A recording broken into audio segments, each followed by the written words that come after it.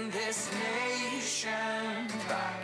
Change the atmosphere. Build your kingdom here. We pray. Come set your rule and reign in our hearts again. Increase in us, we pray. Unveil why we're made. Come set our hearts ablaze with hope, like wildfire in our very souls. Holy Spirit, come invade us now. We are your church, and we need your power in us. Let's go! We seek your kingdom first. We hunger and we thirst. Refuse to waste our lives, for you're our joy and prize. Good morning. Welcome to Conroe Bible Church. We are thrilled that you are here to connect with Jesus Christ. And if you're watching with us online, thank you guys. A number of you have contacted me over the last few weeks to say you're still worshiping with us, and we're glad that you're with us this morning as well. Got a couple of announcements for you before we launch into deeper worship of Jesus Christ. The first one is that we will have baptisms next week on Sunday the 25th, and if you're interested in that, please contact the church office early in the week so that we can get with you and talk to you about that. We also have the Wild Game Dinner coming up on May 1st, Saturday, May 1st, and that's for our men's ministry. So men, we would love for you to go online and register for that event. It's always a great annual event with a great challenge from Scripture and just great exotic food. And then and you can sign up to bring that, or you can bring dessert, or you can bring both. That's when you really get 5 stars. And then on May 2nd is our annual report and a celebration as a church family as we kind of bring all the next steps stuff together and in focus. And then we stay afterward for an all-church dinner together as a church family. So we're looking forward to that very much. And then we have a church family announcement. We have another engagement that you may or may not have heard about. It started to ripple out. But Katie Nevue, Katie, would you stand, please? Katie Nevue and Hunter.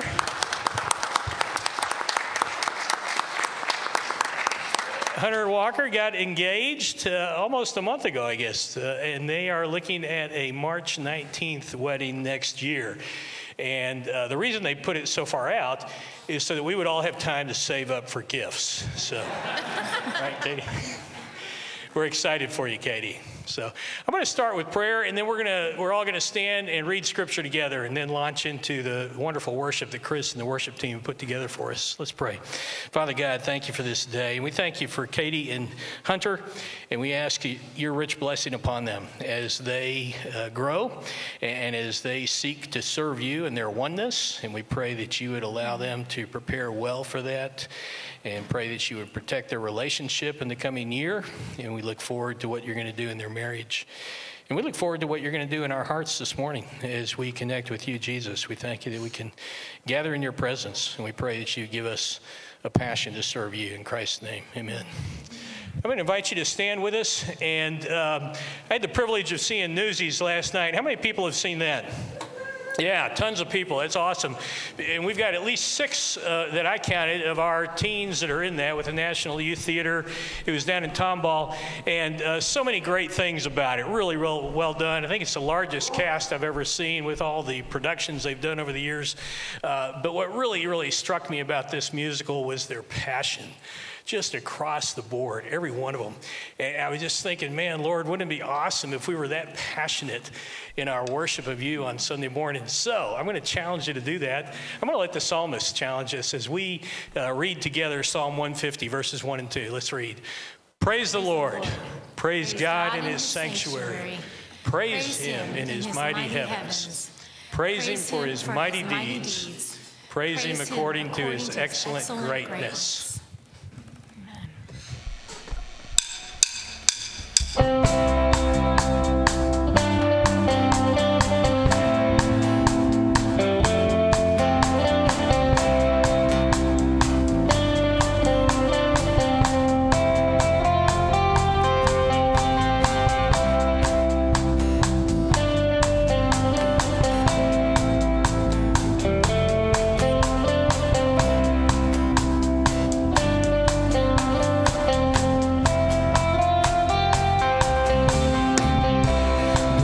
Blessed be your name in the land that is plentiful.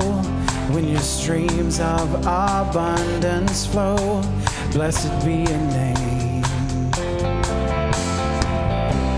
Blessed be your name when I'm found in the desert place. Though I walk through the wilderness, blessed be your name. Every blessing you pour out, I'll turn back to praise. When the darkness closes in, Lord, still I will say, blessed be the name of the Lord. Blessed be your name. Blessed be the name of the Lord. Blessed be your glorious name.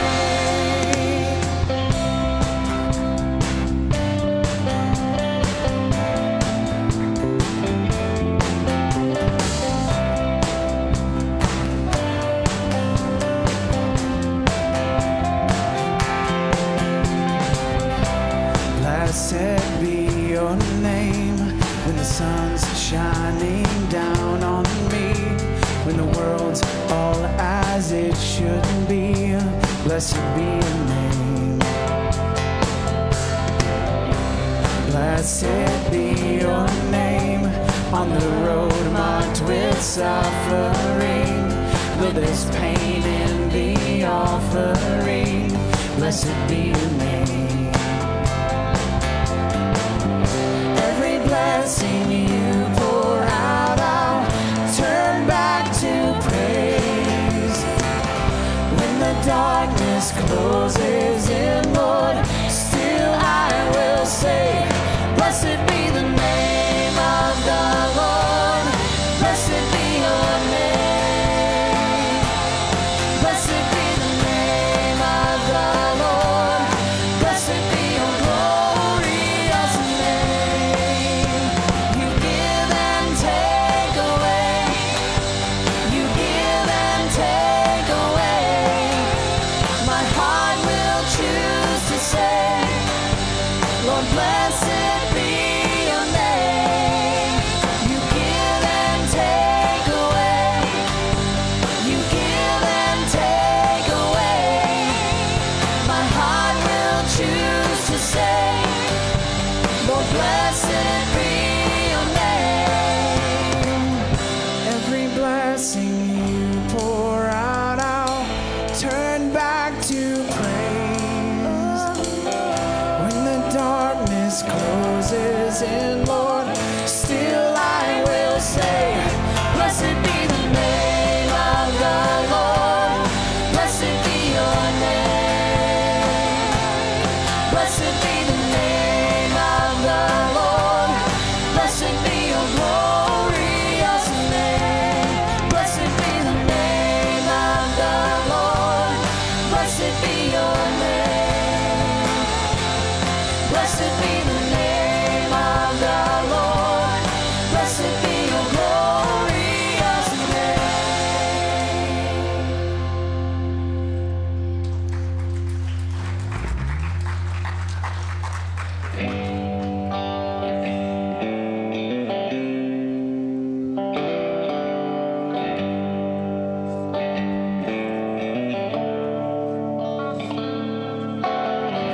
I've been held by the Savior.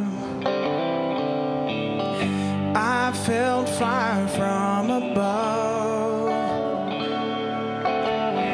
I've been down to the river. I ain't the same, a prodigal return.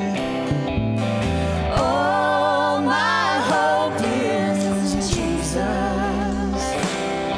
Thank God that yesterday's gone. Oh, my sins are forgiven. Oh, and I've been washed by the blood. I'm no stranger to prison. shackles and chains, but I've been freed and forgiven. Oh, I'm not going back, I'll never be the same. Oh, my hope is in Jesus. Thank God that yesterday's gone. All my sins are forgiven. Oh, and I've been washed by the blood. There's a kind of thing that just breaks a man.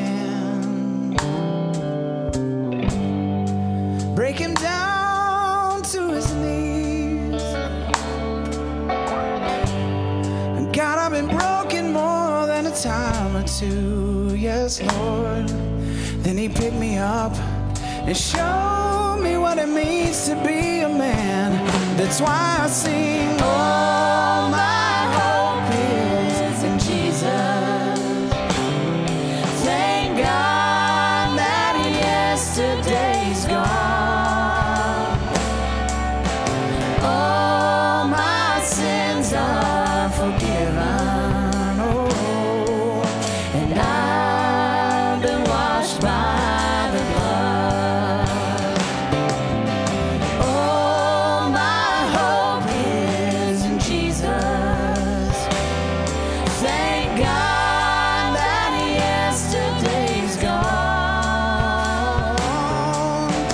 All my sins are forgiven. Oh, and I've been washed by the blood. All my sins are forgiven. Oh, and I've been washed by the blood.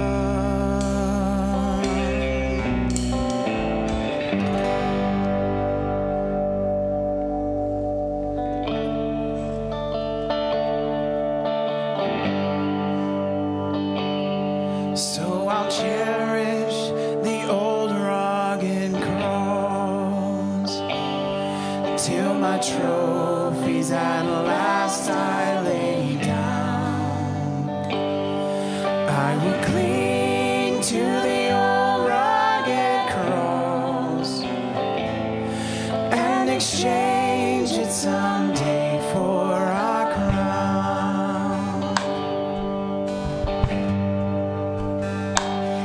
On a hill far away stood an old rugged cross, the emblem of suffering and shame.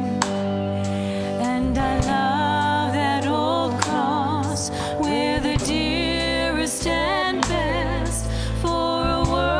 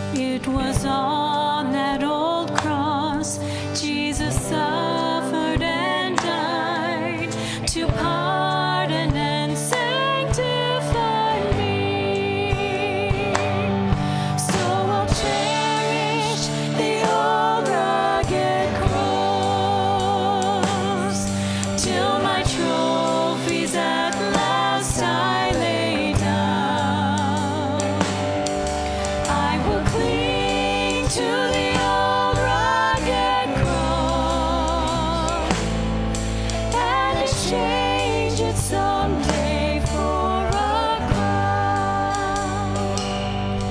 To the old rugged cross I will ever be true. Its shame and reproach gladly bear. Then he'll call me someday to my home far away, where his glory forever I'll share. So I'll cherish the old rugged cross till my trophies at last I lay down. I will cling to the old rugged cross and exchange it someday for a crown. I will cling to the old rugged cross and exchange it someday for a crown. Father, we thank you for that cross. We thank you for the life that you gave for us. Would you teach us now? Would you draw us near to you through the truth of your word and make us like Jesus? We pray in his name. Amen. You guys can be seated. If you're one of our kids, K through 5, you can be dismissed to Sunshine Kids Club.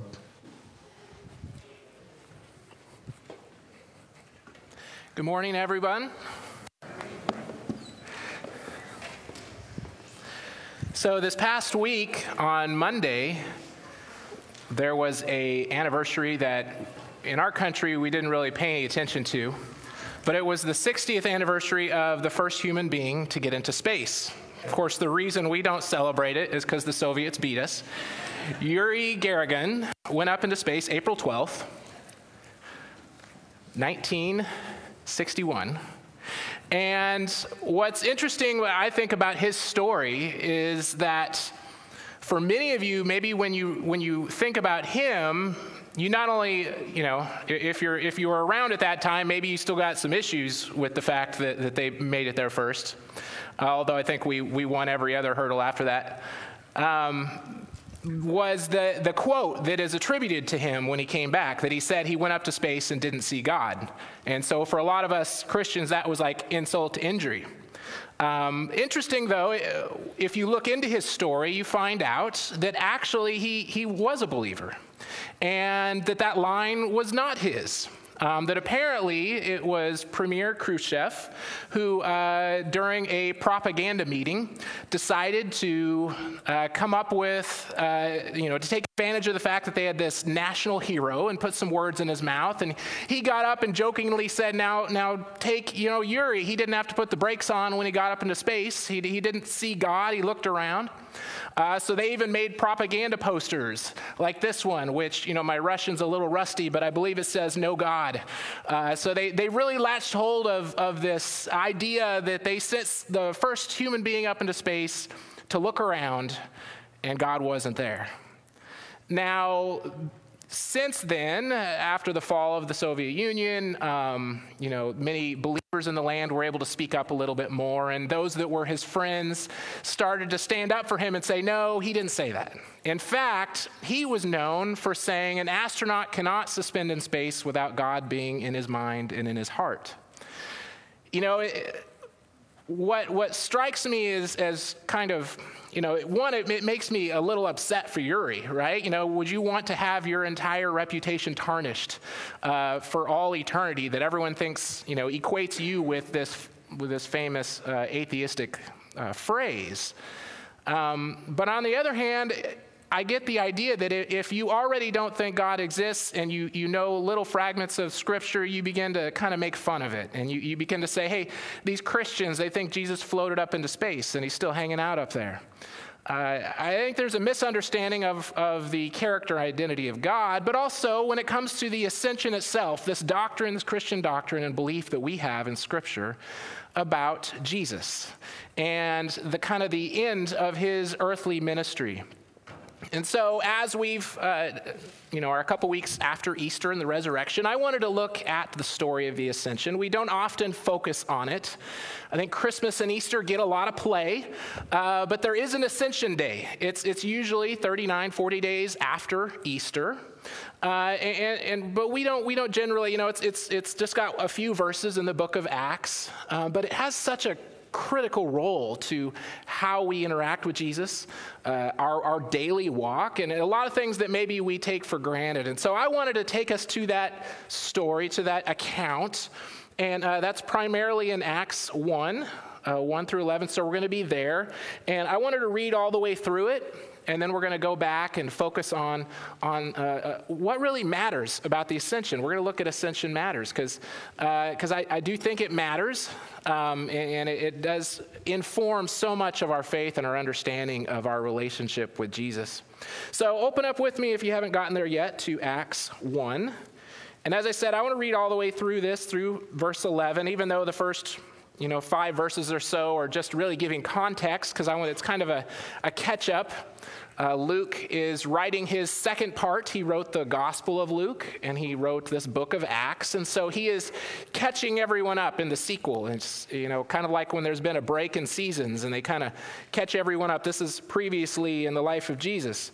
And so in verse 1, it says, "In the first book, O Theophilus, I have dealt with all that Jesus began to do and teach until the day when he was taken up, after he had given commands through the Holy Spirit to the apostles whom he had chosen. He presented himself alive to them after his suffering by many proofs, appearing to them during 40 days and speaking about the kingdom of God. And while staying, not to depart from Jerusalem, but to wait for the promise of the Father, which he said, 'You heard from me. For John baptized with water, but you will be baptized with the Holy Spirit not many days from now.' So when they had come together, they asked him, 'Lord, will you at this time restore the kingdom to Israel?' He said to them, 'It is not for you to know times or seasons that the Father has fixed by his own authority. But you will receive power when the Holy Spirit has come upon you, and you will be my witnesses in Jerusalem and in all Judea and in Samaria and to the end of the earth.' And when he had said these things, as he went, behold, 2 men stood by them in white robes and said, 'Men of Galilee, why do you stand looking into heaven? This Jesus who was taken up from you into heaven will come in the same way as you saw him go into heaven.'" Now, I want to go back and really consider 3 reasons that the ascension matters. And the first one is the ascension matters because it marks the end of Jesus' earthly ministry and the beginning of his delegated authority given to us. And I want to jump back into the middle of that in verse 8, because this is where we really see this highlighted idea of Jesus is saying, he's been preparing his disciples not only for his death and his burial and his resurrection, but the fact that he would, even though he was raised to life, would not be staying with them. That he would be going, and he was now going to charge them to continue to do his ministry here on earth. And verse 8 is really that summation of this delegated authority. He says, "But you will receive power when the Holy Spirit has come upon you, and you will be my witnesses in Jerusalem and Judea and all Samaria." Now, a few weeks ago, Dave spent an entire message dividing up this verse. So I'm not going to spend a whole lot of time in this verse other than to point out this idea of being witnesses, this idea that Jesus delegated. Now, if we understand that Luke is essentially summarizing Jesus' words and his Great Commission words, we are reminded of all the different elements of this. When we go back to Matthew and you see the Great Commission, you see he speaks of authority. He says that I've been given all authority to now give you authority, to send you out. Jesus has the authority to then delegate further. And he gives us a delegation of being his witnesses. Understand what that means and what it doesn't mean. What is a witness? Well, a witness is someone that stands up and reports what they've seen, what they've experienced. We have not been given the delegation of changing hearts. We've not been given the delegation of causing life change. We've not been given the delegation of anything that God does inside a human being. We are just simply his witnesses, his people that will go out and make disciples, spread the word, teach all that he has commanded us to do. We're to be his body, right? All these different pictures and images that pop up when we think of witnesses as it's described throughout Scripture. I want to take us in particular to what I think is a passage that really does focus on delegated authority. And that's one that we skipped last week. When we were in John chapter 20, I skipped a few verses. So I want to just go right back to John chapter 20. And luckily, it's probably just a page back from where you are now, the very end of John. We're going to look at John 20, 21 through 23. Last week, we considered Jesus' first interaction with the disciples after he had resurrected. And in particularly, we focused on Thomas's doubt. But there was a few verses here that I wanted to skip because, one, they're difficult verses. And I didn't have as much time last week to really focus and understand what is going on. But they are difficult verses. They're verses that many people, if you were to put 10 different scholars in a room and give them these verses, you'd probably get 10 different explanations. So even before we get into it, I want to really help us with an understanding of how to interact with areas of Scripture where we read them and say, now what in the world is going on here? Now, one, there's not as many as you might think. There's a few where we get to it and think, you know what, there's something going on here that John understood, the disciples understood in that first century. There was something cultural maybe behind it, and we've maybe lost a little bit of it. And so there are ways that we go into Scripture when we encounter that. The first one is we want to really be careful to not let our pride lead us, to walk in and say, I know exactly what's going on, and in fact, I'm going to build an entire branch of Christianity on it. And that happens. There's a few we could go into where there's been one verse, and it's kind of like, what's going on here? And you say, well, I think it's this, and therefore I have to construct all this stuff around it that has to do with it. So we want to be careful to know that there's other more clear scriptures about this exact meeting. In fact, Matthew, Mark, and Luke all have some description of this first resurrection meeting with the disciples. Mark's pretty short. Matthew kind of jumps straight into the Great Commission. Luke has a very extensive description of what happened when he presents himself to the disciples, and he even eats a meal with them. And Luke seems to be focusing specifically on Jesus proving that he is Jesus. He's showing his wounds, he's eating food, he's explaining why he had to die. And John, though, seems to be more concerned with the delegated authority that Jesus is passing on. And so I think when we go to a passage that has some odd things, one, we need to say, okay, is there a more clear explanation? Is there a more clear passage somewhere else that can help us with this? And two, we need to go with a little humility. And I want to try to do both of those right now. Let me read verse 21, 22 of chapter 20. Jesus said to them again, "Peace be with you. As the Father has sent me, even so I am sending you." And when he had said this, he breathed on them and said to them, "Receive the Holy Spirit. If you forgive the sins of any, they are forgiven them. If you withhold forgiveness from any, it is withheld."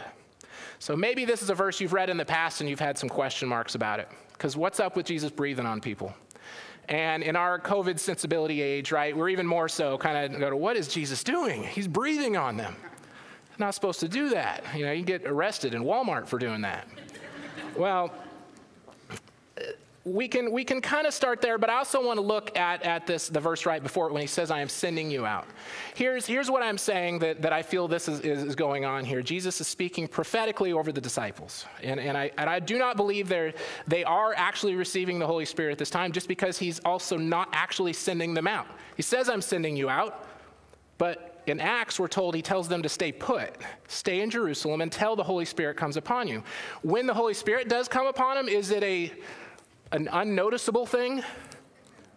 Yeah, it was a pretty big occasion. Flames of fire land on them. They're speaking other languages. Peter suddenly, this uneducated fisherman, gives this long sermon. Thousands of people come to Christ. It was a big deal when the Holy Spirit came upon us. And Luke doesn't even mention that Jesus says it. So I use the more clear to say, okay, something else is going on here. And I do believe Jesus is speaking prophetically into their life to say, I'm sending you out. I am delegating authority to you, but you're not going alone. You will receive new life. You'll receive the Holy Spirit. And what you do on earth has consequences in heaven. Talk about authority. We're told to be witnesses, and we'd sometimes take that lightly to say, well, I'll try to answer a question here. But understand that when Jesus says you get to go out and say the gospel to someone else, to say that Jesus loves them, to explain what Jesus has done for them, that has eternal consequences. What we do here on earth matters in heaven because Jesus delegated the authority to us. His earthly ministry ended and he handed it off to us and said, now you do what I've been doing, bringing heaven to earth. You go out, be my witnesses. Now this breathe thing, this is actually a word in Greek that is now it may sound like emphysema to you. It's similar, right? And I didn't know it before I looked it up, so don't worry. You all can look these words up too.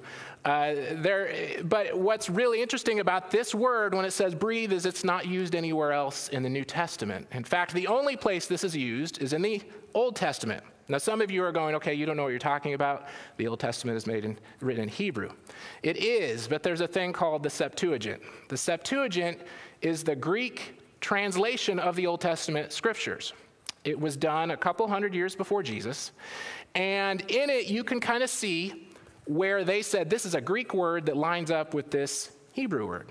Well, the word that they use when God breathed life into Adam is the same word that Jesus uses when he breathes over the disciples.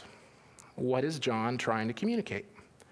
John loves to link Jesus with the creation account. Think about how he begins the Gospel of John. In the beginning was the Word. What is that meant to make you think of? Now, you might call me crazy, and I didn't read anybody else that agrees with me, but that's where I feel like John is really trying to communicate something, and he's taken almost an Old Testament prophetic style here of really grabbing hold of Jesus, because when you read the Old Testament prophets, they often were using these odd, in the present, acts to communicate that God was going to do something. Breaking things, wearing old underwear, walking around town, eating things. I mean, Old Testament prophets were called to do some crazy things that everyone around them is going, what are you doing? And it was something in the present that was meant to say, this is going to happen. God is going to do this. Jesus is breathing new life. New creation is coming because the Holy Spirit is going to come.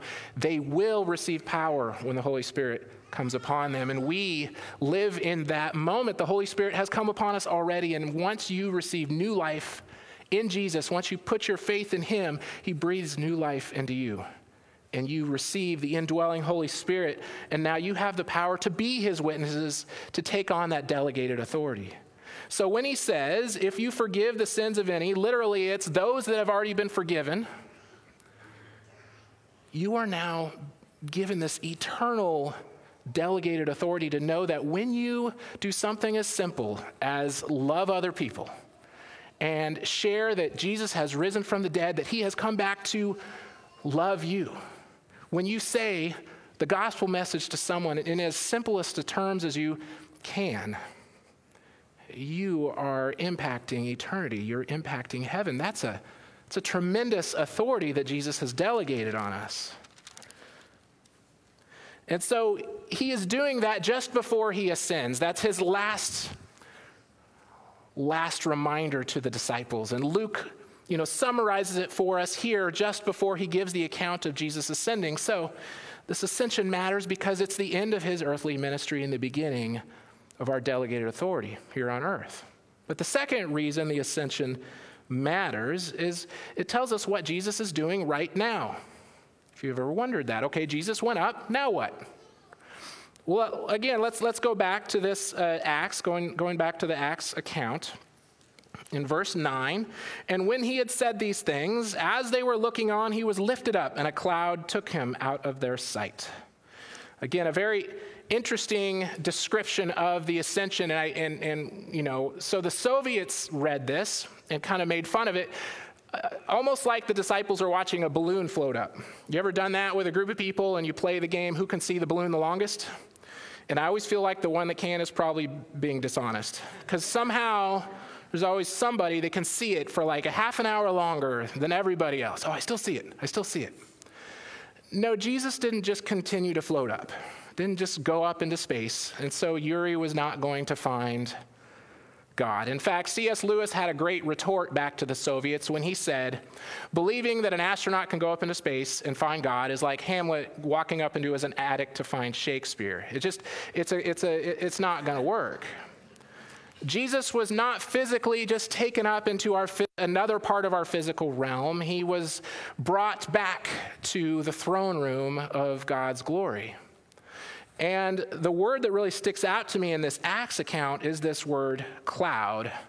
The Greek word for this is nephile, and it does just mean cloud. So throughout Scripture, when you read about a cloud, oh, there's a cloud over here, rain is coming. Yeah, it's that word, but it's also used all the time to describe God's physical glory here on earth. And again, we go back to the Septuagint account, the Old Testament, Greek translation, same word used for that cloud that led the Israelites through the wilderness.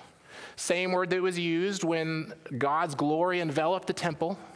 Same word in the New Testament that was used on the Mount of Transfiguration. If you remember, they were standing there, and then this cloud drops around them, and Jesus is transfigured in their sight. And here we see in simple terms that Jesus goes up and a cloud covers the disciples' sight. Now we know that Jesus goes and is returning back to the glory of God, and I feel like this is Luke's way of describing God's glory surrounding him and taking him, and the disciples continue to gaze and look, and I just can't help but think, what's going through their mind? The person that you've just spent the last 3 years with, progressively understanding that this is God himself, God incarnate, that this is the Messiah that I've been waiting for, that my people have been waiting for since Adam and Eve. I got to spend time with this person. He chose me to be his disciple. And then he died horribly, and we were scattered. And then he came back to us, and we got to spend 40 days with him. And now he's floating away. I like how Brian Reagan does describe a child watching his favorite balloon float away, and adults are always like, what's the big deal? It's just a balloon. And the kid's like, that's like my balloon, you know. And he would say, what if it's your wallet floating away? Would you get more concerned? Oh, my wallet's floating away. And the kid is like, what's the big deal? It's just a wallet, you know. These disciples were watching their beloved Lord and Savior go away from them. And even though he had prepared them for this time, I think his words are starting to kind of reverberate. One, I think, is I go to prepare a place for you. John 16, I believe. John 14, yeah. 1 and 2. He says this, let not your hearts be troubled. Believe in God, believe also in me. In my Father's house are many rooms. If it were not so, would I have told you that I go to prepare a place for you? So what is Jesus doing right now? The reason the ascension matters is because he has gone to prepare a place for us. So as the disciples are watching him go and be enveloped in God's glory, they're reminded, wait, Jesus said he was going. Jesus said he wouldn't be staying. That he, in fact, gave us this great commission because he said, now you will be my witnesses. You will make disciples. I go to prepare a place for you. Don't let your hearts be troubled. Jesus didn't abandon them. He wasn't floating away from them and saying, well, good luck with that. He was going to prepare a place for them. We also know from Scripture that his physical location matters right now. It says that he is at the right hand of the Father. The right hand. It's an important phrase. The right hand of the Father communicates two things: power and proximity. Power and proximity. Jesus himself had something to say to Caiaphas when Caiaphas charged him in the trial and said, are you the Son of God? Are you the Messiah? He said this in Matthew 26, you say it is so, but from now on, I tell you, you will see the Son of Man seated in the right hand of power. Where is Jesus right now? He's sitting at the right hand of the Father. That was a phrase that is used throughout Scripture. The early church really took hold of this phrase because it communicates the power that Jesus had. He didn't abandon us or leave us to our own devices. He went somewhere where he had greater authority, greater power. Matthew, Mark, and Luke all refer to Jesus being at the right hand of God, the Father. Paul does 5 times, 5 of his letters. Peter does. The writer of Hebrews writes it all over the place. This was an important concept for the early church. They really, their hearts may have been troubled with the concept of how are we going to be witnesses all over the place? How is this going to happen? But then they remember, where is Jesus now? He's in a place of power. He wasn't, he didn't go somewhere to hide. He isn't far away from us physically that he cannot impact the continued work. He's in a place of power and authority. He's also in proximity to the Father, which means he continues to advocate for us. Paul says this in Romans 8:34. Read this with me up on the screen. Who is to condemn? Jesus Christ is the one who died. More than that, who was raised, who is at the right hand of God, who indeed is interceding for us. This is one of the most, I think, encouraging chapters in Scripture is Romans chapter 8, and this is one of the most encouraging parts of that chapter. Jesus did not float away from us.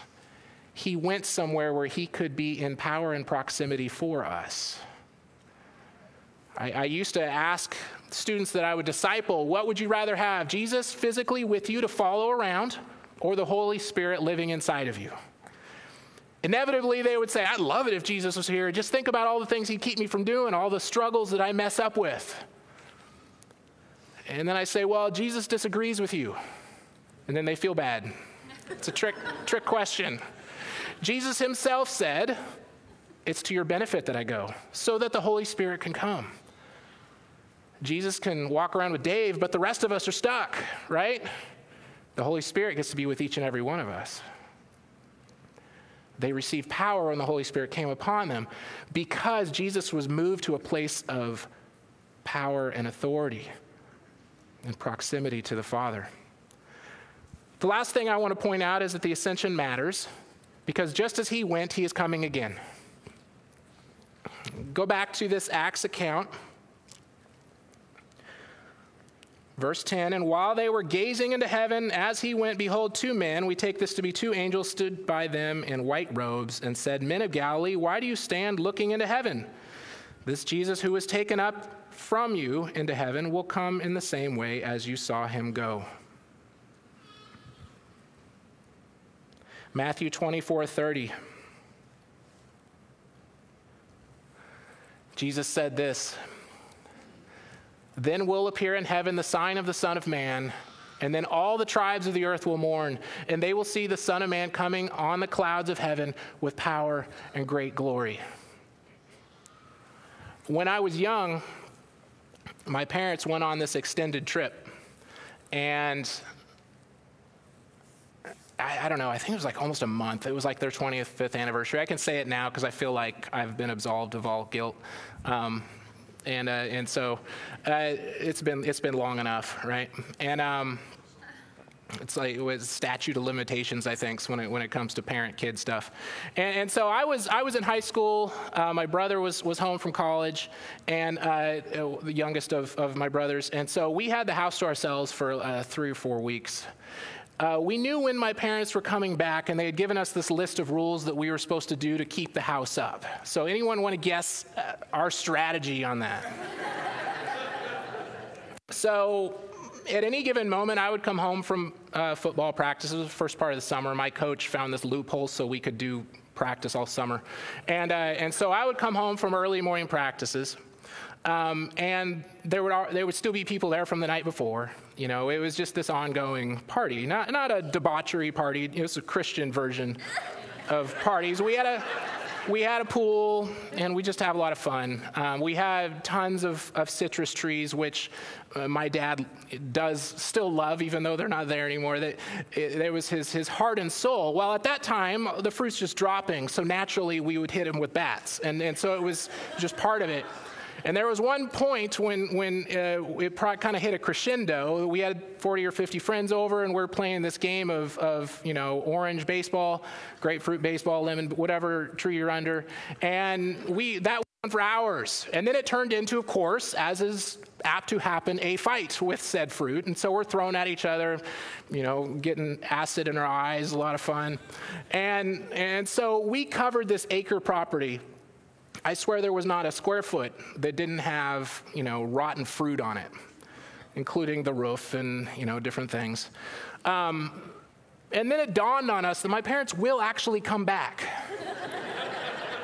And isn't it interesting that all these friends that loved having this place where we could watch movies late at night and swim all we wanted suddenly weren't around when it was time to clean up. And so we're running around cleaning up. I want to end on this. Look at what the disciples asked. Verse 7 of Acts, actually verse 6. So when they had come together, they asked him, Lord, at this time, are you going to return and, fix everything? At this time, will you restore the kingdom of Israel? He said to them, it is not for you to know the times or seasons that the Father has fixed by his own authority. Jesus said, when I return, I will come in power and glory. His first time he was born in a lowly stable, only a few people knew. The next time he comes, everybody's going to know. It's not going to be a surprise. It's going to be in glory. It's going to be the sky rolling up as a sheet. Jesus is coming back. We're not given the time. We're given a commission.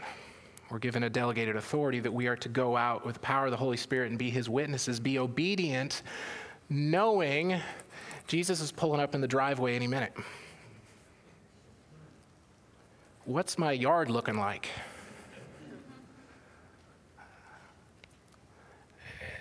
So the ascension matters because Jesus really was here. He really did go, and he really is coming back.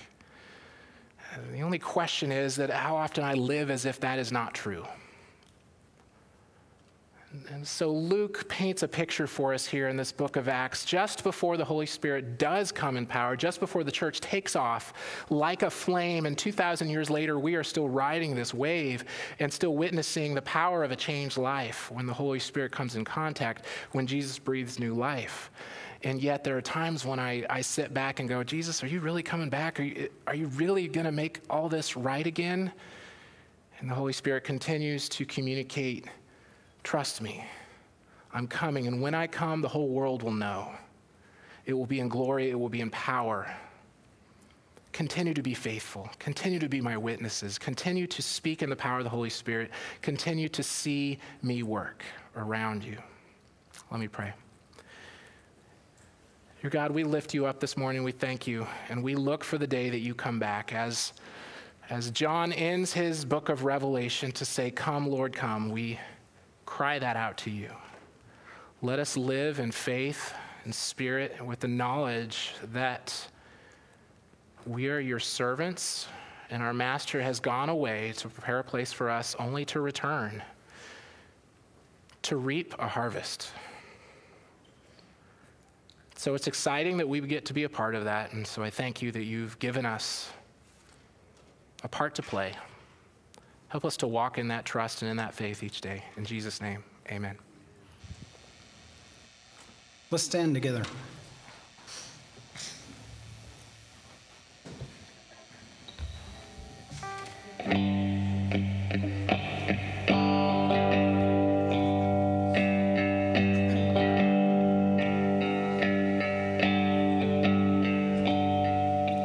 You unravel me with a melody. You surround me with a song of deliverance from my enemies till all my fears are gone. I'm no longer a slave to fear. I am a child of God.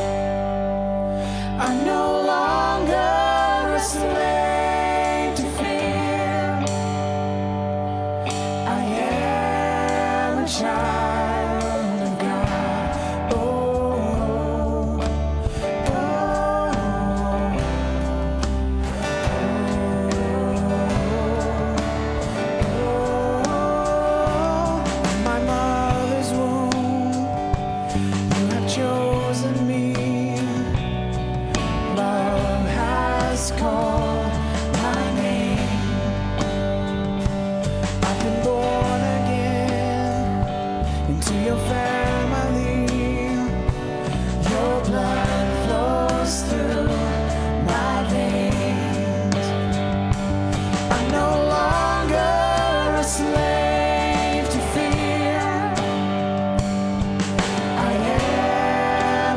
child of God. I'm no longer a slave to fear. I am a child of God. I'm no longer a slave to fear. I am a child of God. I'm no longer a slave to fear. I am a child of God. Oh,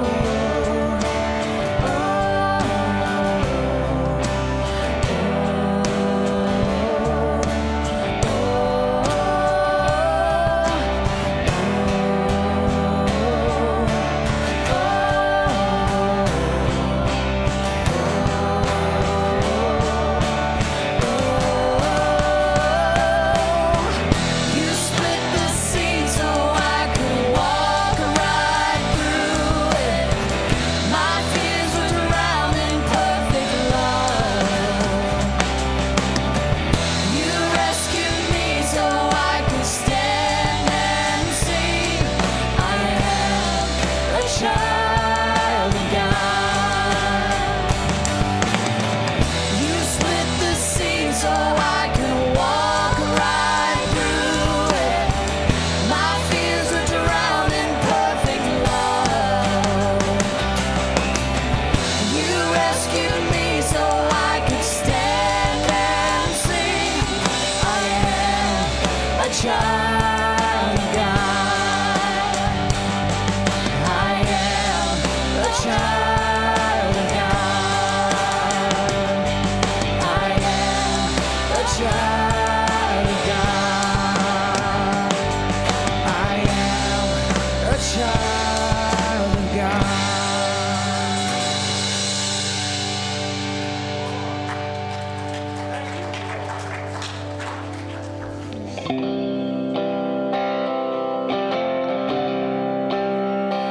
If you've been walking the same old road for miles and miles, if you've been hearing the same old voice tell the same old lies, if you are trying to fill the same old holes inside, there's a better life. There's a better life. If you got pain, he's a pain taker. If you feel lost, he's a way maker. If you need freedom or saving, he's a prison shaking savior. If you got chains, he's a chain breaker.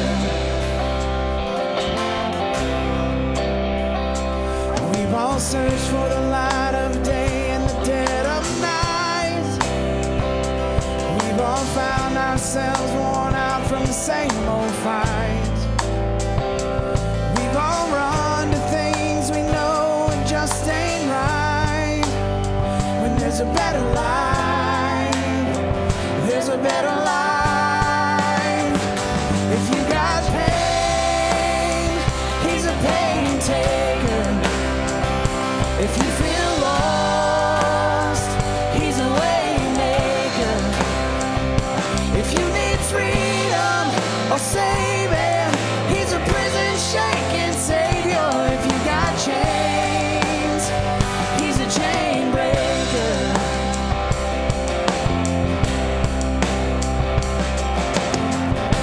If you believe it, if you receive it, if you can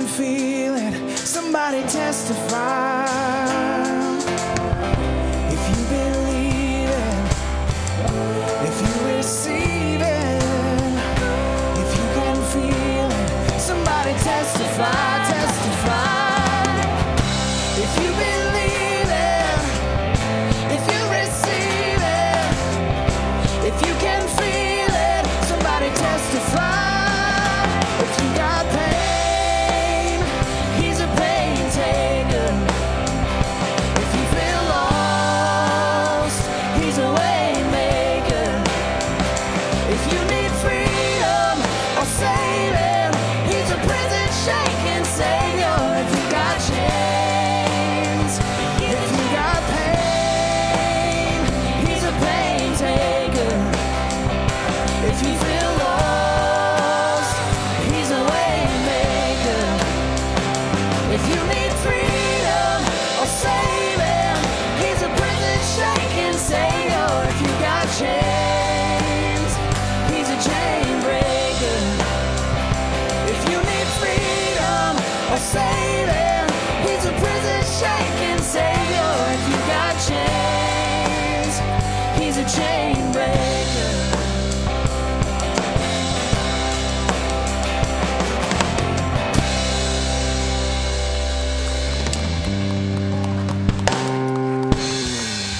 Thank you for being with us today. You guys have a great week.